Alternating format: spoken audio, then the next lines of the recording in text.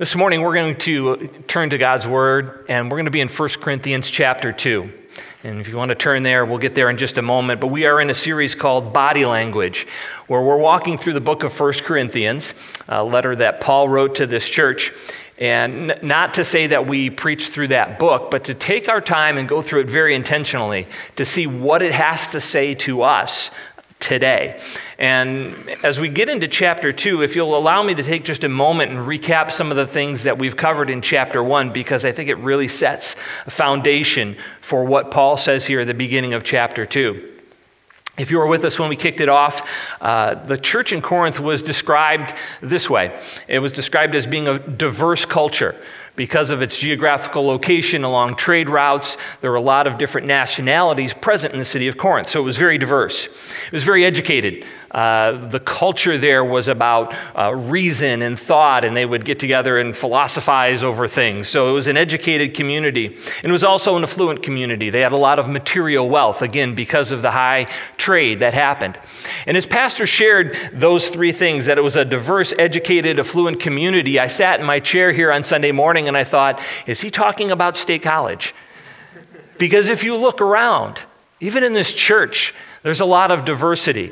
There really is. There's a lot of educated people, and it's America, and we're not all rich, but we are all blessed.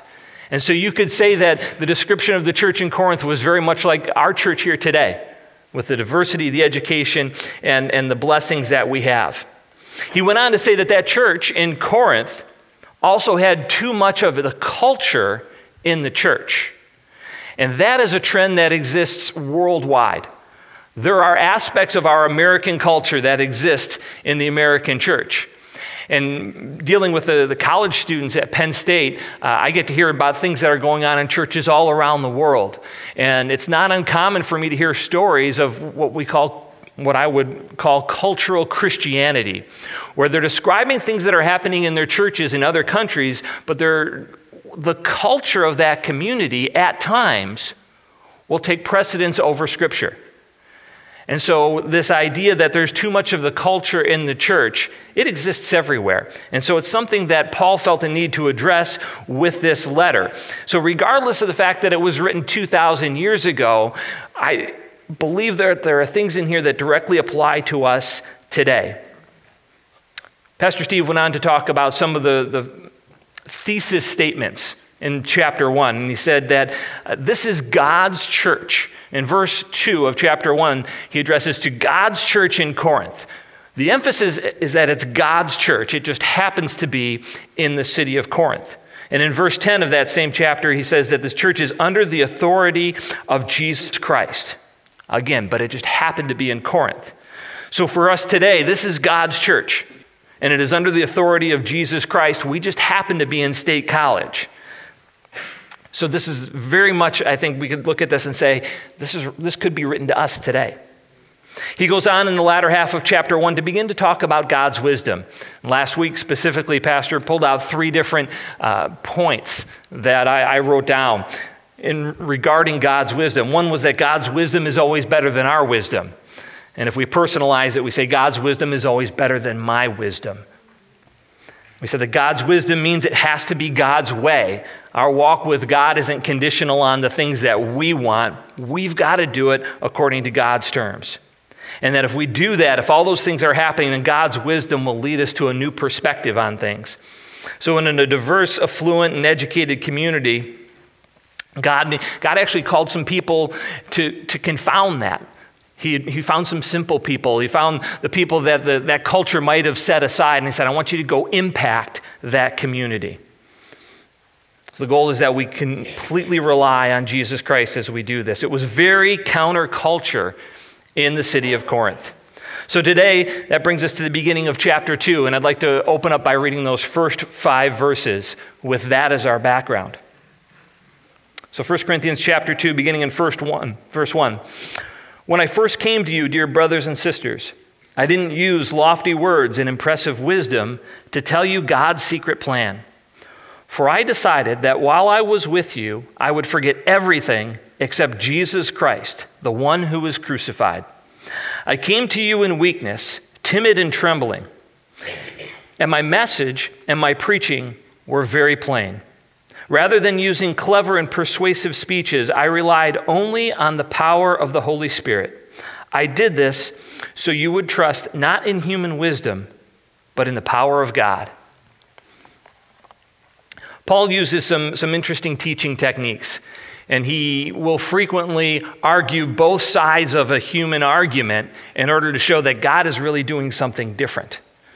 And in here, he's setting aside, he's saying, I'm going to set aside all earthly wisdom in order to illustrate a point. And he will continue on later in chapter 2 to talk about when is the appropriate time to use the wisdom that he has. And Paul had a lot of wisdom. But really, it's all about the wisdom of God.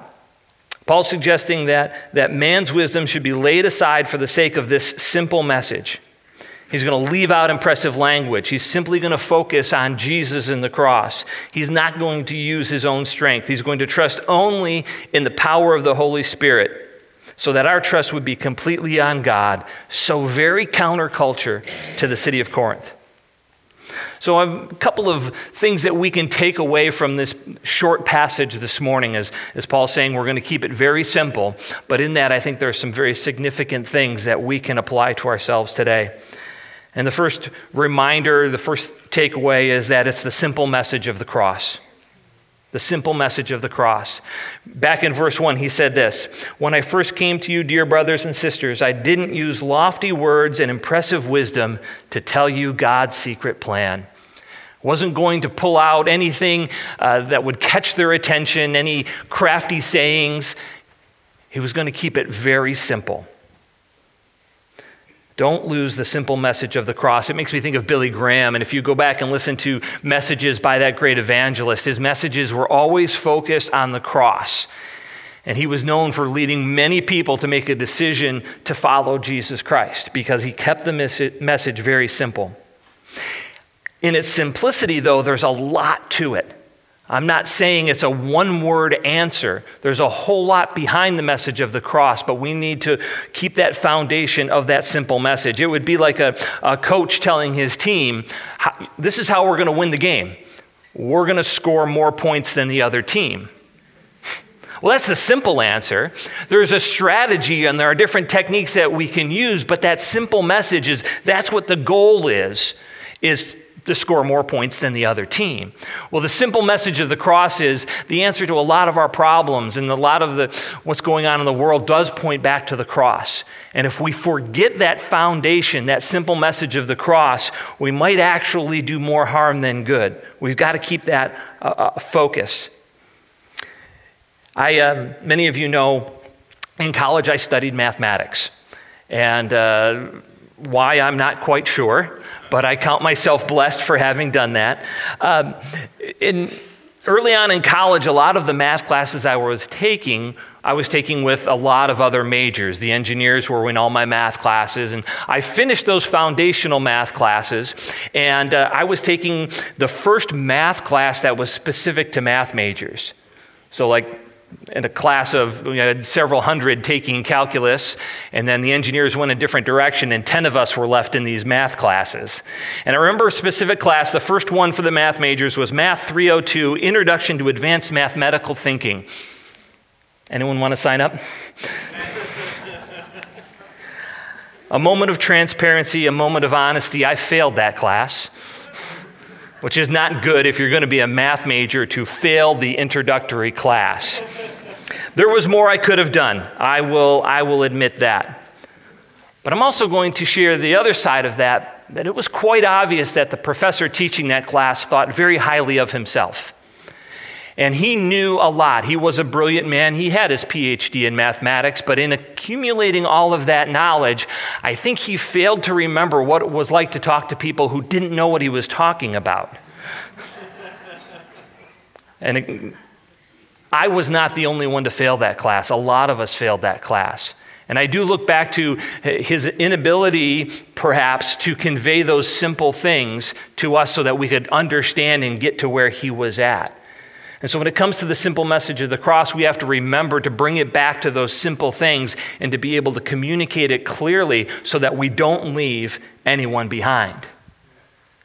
Now, again, I said the simple message of the cross, but there's so much that we benefit because of that. Because of the death of Jesus on the cross, it points to all of these different things. It points to a cleansing from our sin. The cross says that we are accepted and we are reconciled to God. We have peace with God. We are justified before God. We're redeemed. We're delivered from death. We're delivered from condemnation, from the curse of the law, from judgment and wrath that are going to be coming. We're delivered from this present evil. There's healing. And all of this is available into the cross, but it's got to start there.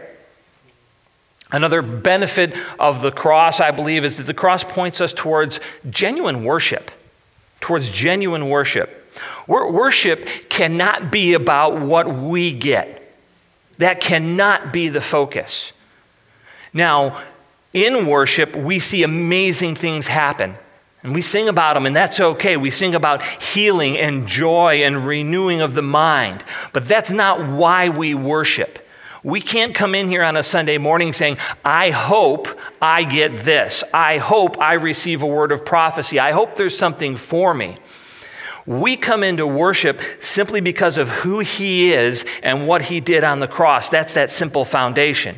It's at God's discretion that he chooses to pour out those blessings.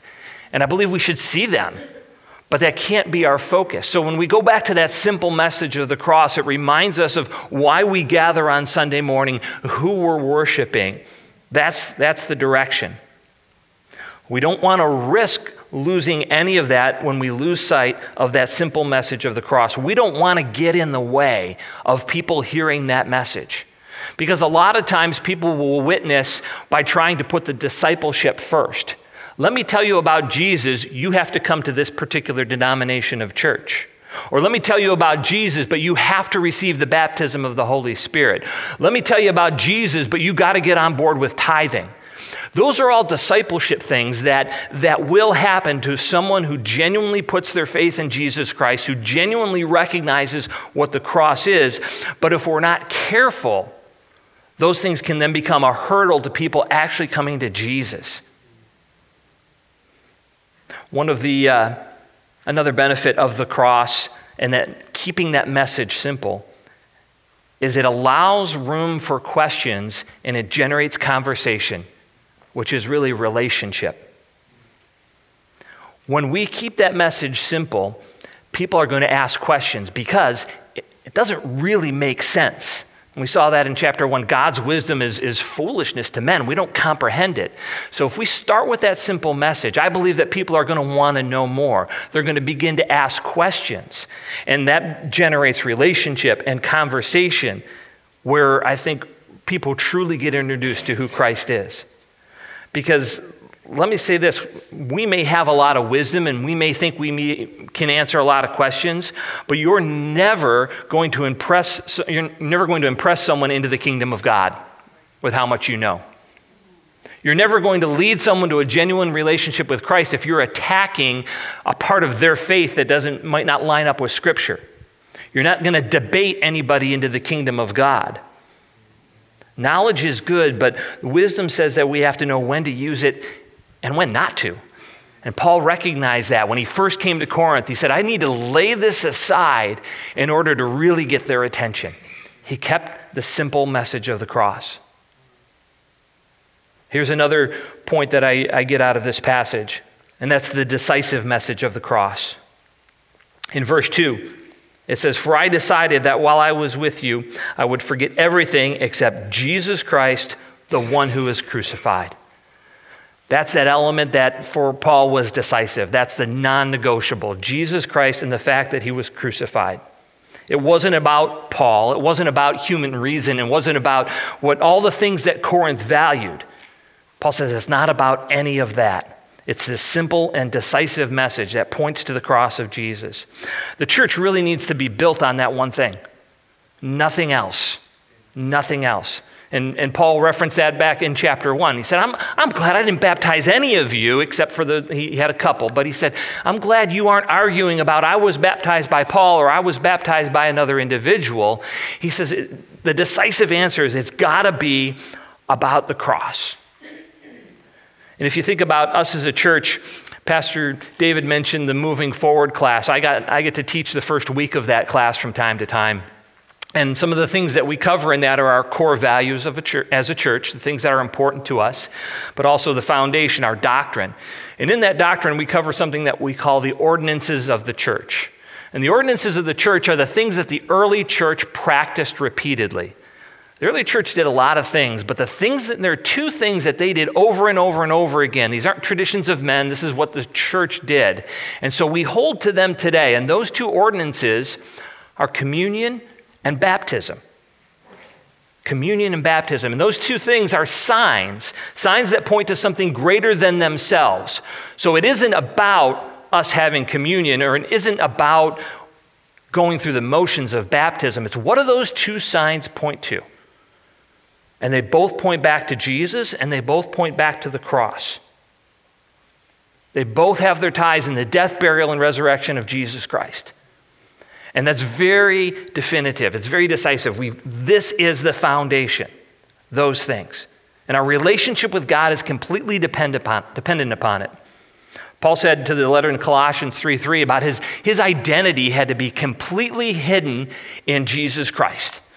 That was the important thing. Because the truth is, I had a student ask a question. We're going through a series on campus, Chi Alpha, where I gave them an opportunity to ask different questions. And they wanted me to bring some clarity to the fact that the Old Testament paints a picture of a God that demonstrates wrath, but the New Testament, God is all love. And I said, no, you've got to see the big picture. God's wrath is still there, but in his love, he sent his son so that if our lives were truly hidden in him, we would have that covering. That's why it's so, so important. We need to not only understand that that's a very definitive point, the message of the cross, but we need to know how to share that. We need to know how to share salvation from a biblical foundation. And I would encourage you to practice sharing that, but not so that you can impress someone with your eloquence, but that's so that your own words can get out of the way so that simple, decisive message can be heard. I recently went through a book called Talk Like TED. Have anyone ever heard of TED Talks? They're technical education talks. And there's one main annual conference, but lots of little ones where people can come up and have a window of time to speak on an important topic. And this one author went through some of the best TED Talks and said, what are the keys to presenting something the best way? That TED Talk, you get 17 minutes. And on average, the best TED Talks have 200 hours of preparation for those 17 minutes. Let me tell you two things. One, I do not have 200 hours of preparation to this sermon, and I will not be done in 17 minutes. But the goal was not to impress you. The goal is, how can I communicate effectively to get out of the way so that simple, important message of the cross can be heard, that I can share it clearly. I want to be able to do that.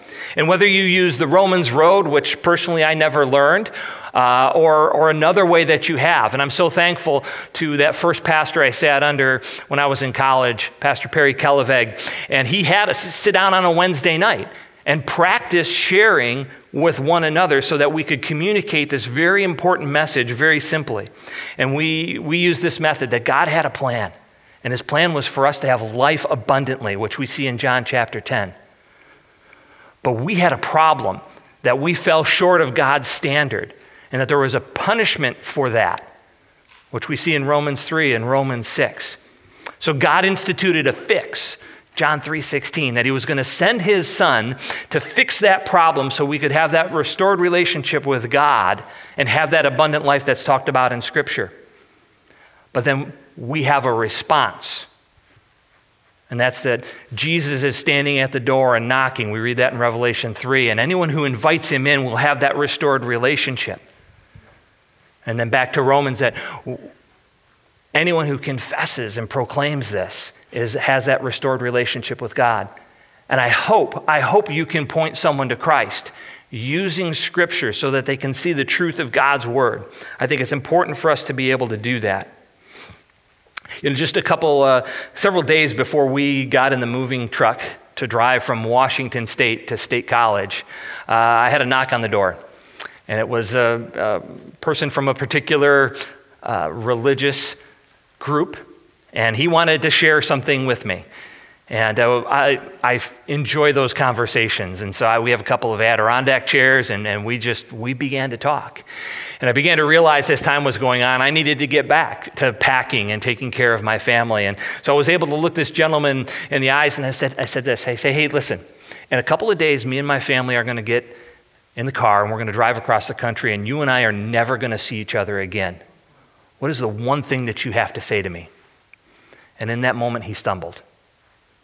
And I said, sir, you need to be able to communicate. You need to decisively say that our relationship with God is broken, and the only restoration that is the person of Jesus Christ. We've got to be able to share it. We've got to know it. We've got to share it. We've got those reminders that our faith is built on that with communion and baptism. One more thing I would like to pull out of this passage is that we need to rely completely on the message of the cross. We need to rely completely on the message of the cross. Verses 3 and 4, again, he says, I came to you in weakness, timid and trembling, and my message and my preaching were very plain. Rather than using clever and persuasive speeches, I relied only on the power of the Holy Spirit. Regardless of what our resume looks like, our faith and our foundation really rests on Jesus and the cross. We may have personal weaknesses. We may have things that cause us to be timid at times, but we can have great confidence in the power of the Holy Spirit. Too often, we can get to the point where we replace the power of the Holy Spirit with any skill that we've developed, any power that we think we might have, and there is no comparison to what we have to offer versus what the Holy Spirit has to offer. And I believe when we look at the cross, that there's a direct correlation from the cross to the power of the Holy Spirit, because it was through the sacrificial death of Jesus, his resurrection and his ultimate ascension into heaven that opened the door for the Holy Spirit to be poured out on us. So when we rely completely on the message of the cross, we recognize that was the key to the Holy Spirit being poured out, not just so that we could speak in tongues, but that we could have power to share this message with the people that we meet and interact with. Paul does a great job of, again, talking about different aspects of wisdom, here where he set aside his wisdom. Later on in the chapter, we'll talk about when is the appropriate time to apply the wisdom that he does have, but our focus really has to be on the wisdom of God. And I go back to chapter 1, verse 18. He says this, the message of the cross is foolish to those who are headed for destruction, but for we who are being saved, no, it is the very power of God. That's that simple message of the cross. So if you'll allow me to wrap up this way, our mindset, and we talk about a renewing of our mind that God can do, our wisdom really needs to be anchored in Jesus and that simple message of the cross. Even in our personal weaknesses, even in the areas that we know we struggle, I might have a difficult time speaking publicly. I might have a difficult time, whatever it may be. We need to be continually reminded that wherever we go, we walk in the power and the authority of the kingdom of God. And we take that with us everywhere we go. That's where our focus needs to be. Even in the personal weaknesses, we can rely on God. And Pastor Steve referenced last week the spirit of this age, the attitude of our current culture that we don't want to invade our church. And that is the default of going back to, I need to accumulate wisdom. I need to get to a point where I. No, that's not where it needs to be. We need to go back to that simple, decisive, powerful message. And we have to choose to make that shift, to not allow ourselves get in the way of this powerful message. As a staff, as a group of pastors, we're going through a book called Building Below the Waterline by author Gordon MacDonald. And he has a couple of quotes that I think speak to this simple message that I would like to share with you. The first one, he's talking about maintaining our spiritual center. As believers, we know those regular disciplines that we're supposed to be practicing, our time of prayer, our time in the Word, our times of worship. And while we know that we're supposed to do that, we don't always carve out the time to make sure that happens. We go back to studying, we go back to gathering wisdom or knowledge on our own. And he says this, what results in the accumulation of knowledge without wisdom, you get leaders, or I would say even you get Christians who operate on charisma instead of spiritual power. Later on in that same book, he quoted another individual. It says this, and again, he's addressing Christian leaders, but I believe it applies to all of us. He says, the way of the Christian leader is not the way of upward mobility in which the world has invested so much, but the way of downward mobility ending at the cross. So we need to understand, we need to go after that wisdom of God. We need to keep our wisdom in perspective in all of that. We need to run on the power of the Holy Spirit.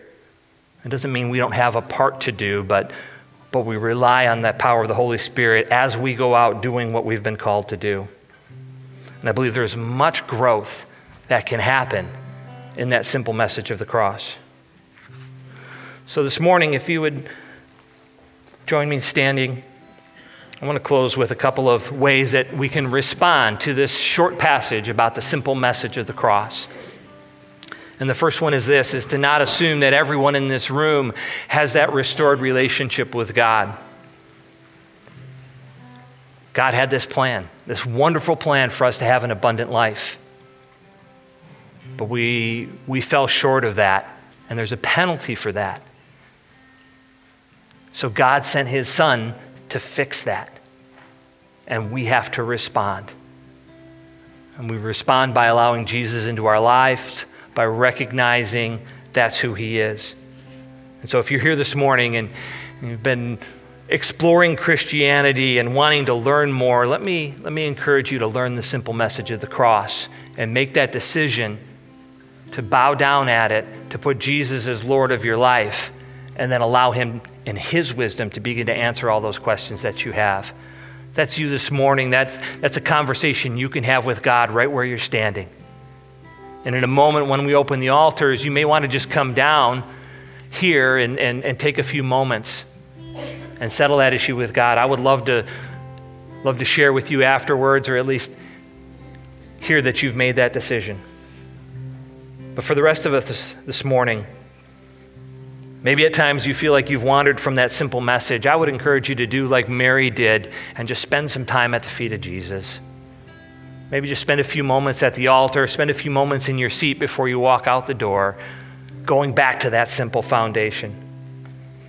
This morning, if you struggle, you think you would have a difficult time pulling out verses to walk people into that relationship with Jesus Christ, take a few moments to commit to going after that this week. Or maybe even pray about a specific opportunity that you would have to share with someone this week. And if you're tired from trying to do things in your own strength, know that when we rest in the simple message of the cross, the power of the Holy Spirit comes in and can do incredible things in and through us. The final way you might want to respond this morning is to begin to measure other areas of your lives against the cross. What I do with my spare time, how does that measure to the cross?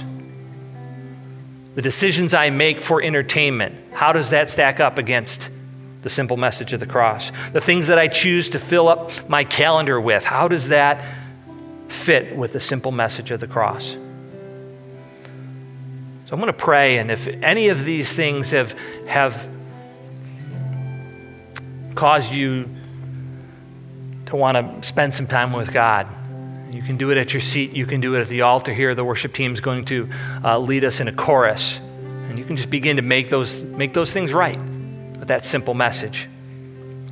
So the worship team will begin to lead, and I'm going to come back and close the service. But God, as people begin to make their way forward, Lord, I pray that we would rest wholly and completely in the simple message of the cross.